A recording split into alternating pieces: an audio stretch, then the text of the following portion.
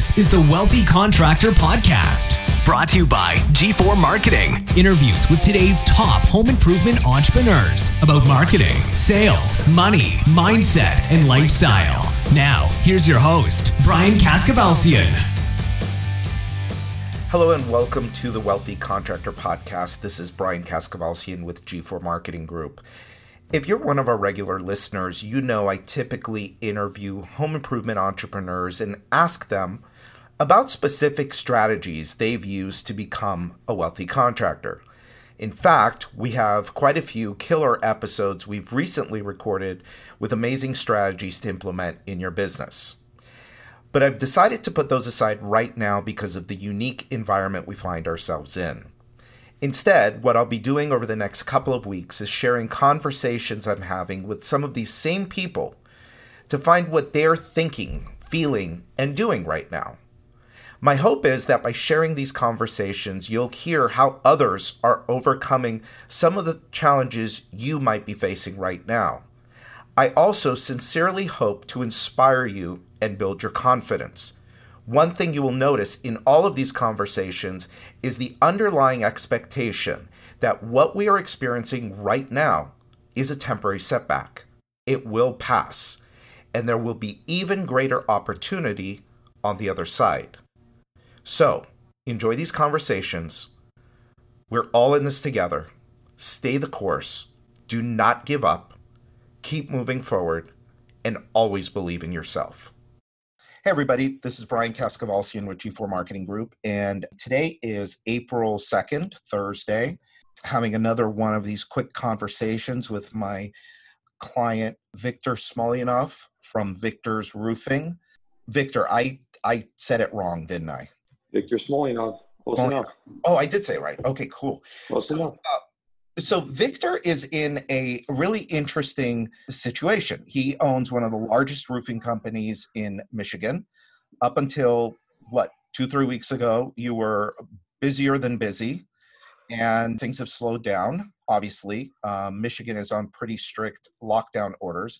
So we were just having a conversation, and I asked him if he wouldn't mind jumping on and letting me record his answer to the question I'm asking all of the people I do this interview with is, what are you thinking right now? What are you feeling right now? And what are you doing right now? I mean, thinking, feeling, I think that we share the feelings with a lot of the people. It's times of uncharted territory. You're not really sure what's going to happen tomorrow, the day after. But my outlook on it is just it's a temporary pause on what we're doing, right? Like we're doing 50 to 60 jobs a week. And then about a week and a half ago, we have a stay-at-home order. And what we decided to do is we're only pursuing projects that are actively leaking. And, if that means that we're only doing one roof a day and one repair day that are considered essential, we will. But to me, it's a temporary pause. You kind of put your business in idle, put it in maintenance mode. And once the stay-at-home orders are lifted, my gut feeling is that there's going to be a pent-up demand. I was telling you earlier that our website is seeing more traffic on it than it did last March of 2019. And I think that people are spending more time at home. They're doing the research. And I do think when people start feeling, safe again to be outside or to be doing things, I think the demand will be there. So temporary pause, working on projects, putting new processes in place. Especially for the management team, for the leadership team, it's, hey, let's get things in order that we're putting off before, because right now is the time to do it.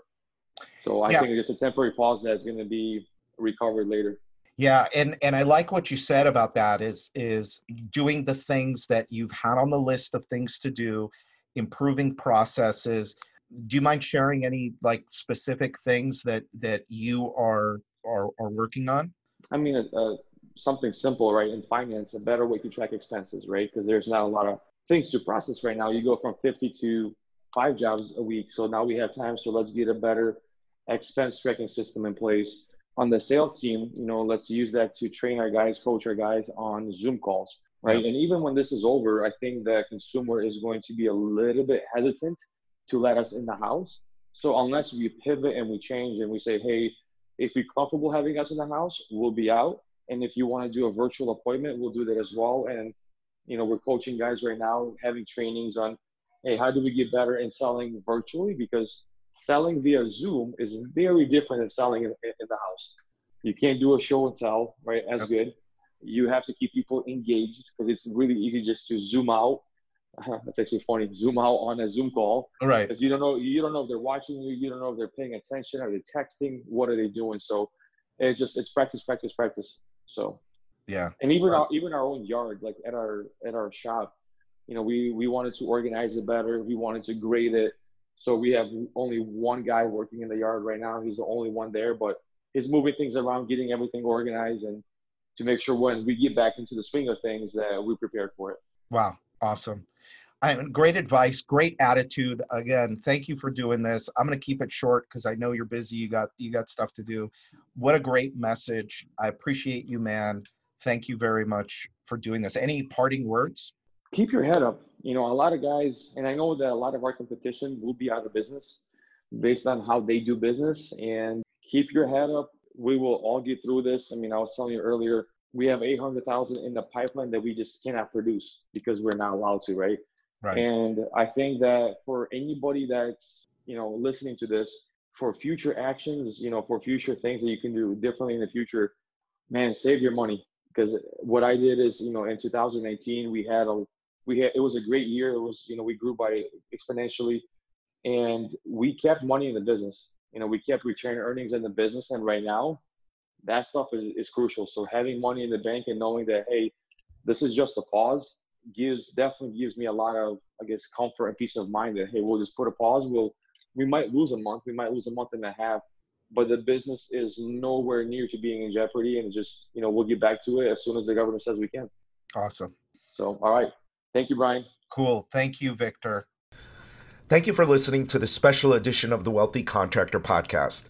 I hope it gave you the confidence to know that there are other successful contractors out there just like you who are not letting circumstances get in the way of providing excellent service to their customers, serving their communities, and achieving their goals. This will pass, and your attitude and the messages you take in right now will determine your mindset and where you end up. I'd encourage you to listen to the other podcasts in this series that we're releasing regularly, as well as going back to prior episodes of the Wealthy Contractor Podcast to hear from like-minded contractors in the industry so you can pick up on strategies, tactics, and tools that will help you overcome the circumstances around you. We'll be back to regularly scheduled podcasts soon. So until next time, this is Brian Kaskavalsian with G4 Marketing Group and The Wealthy Contractor.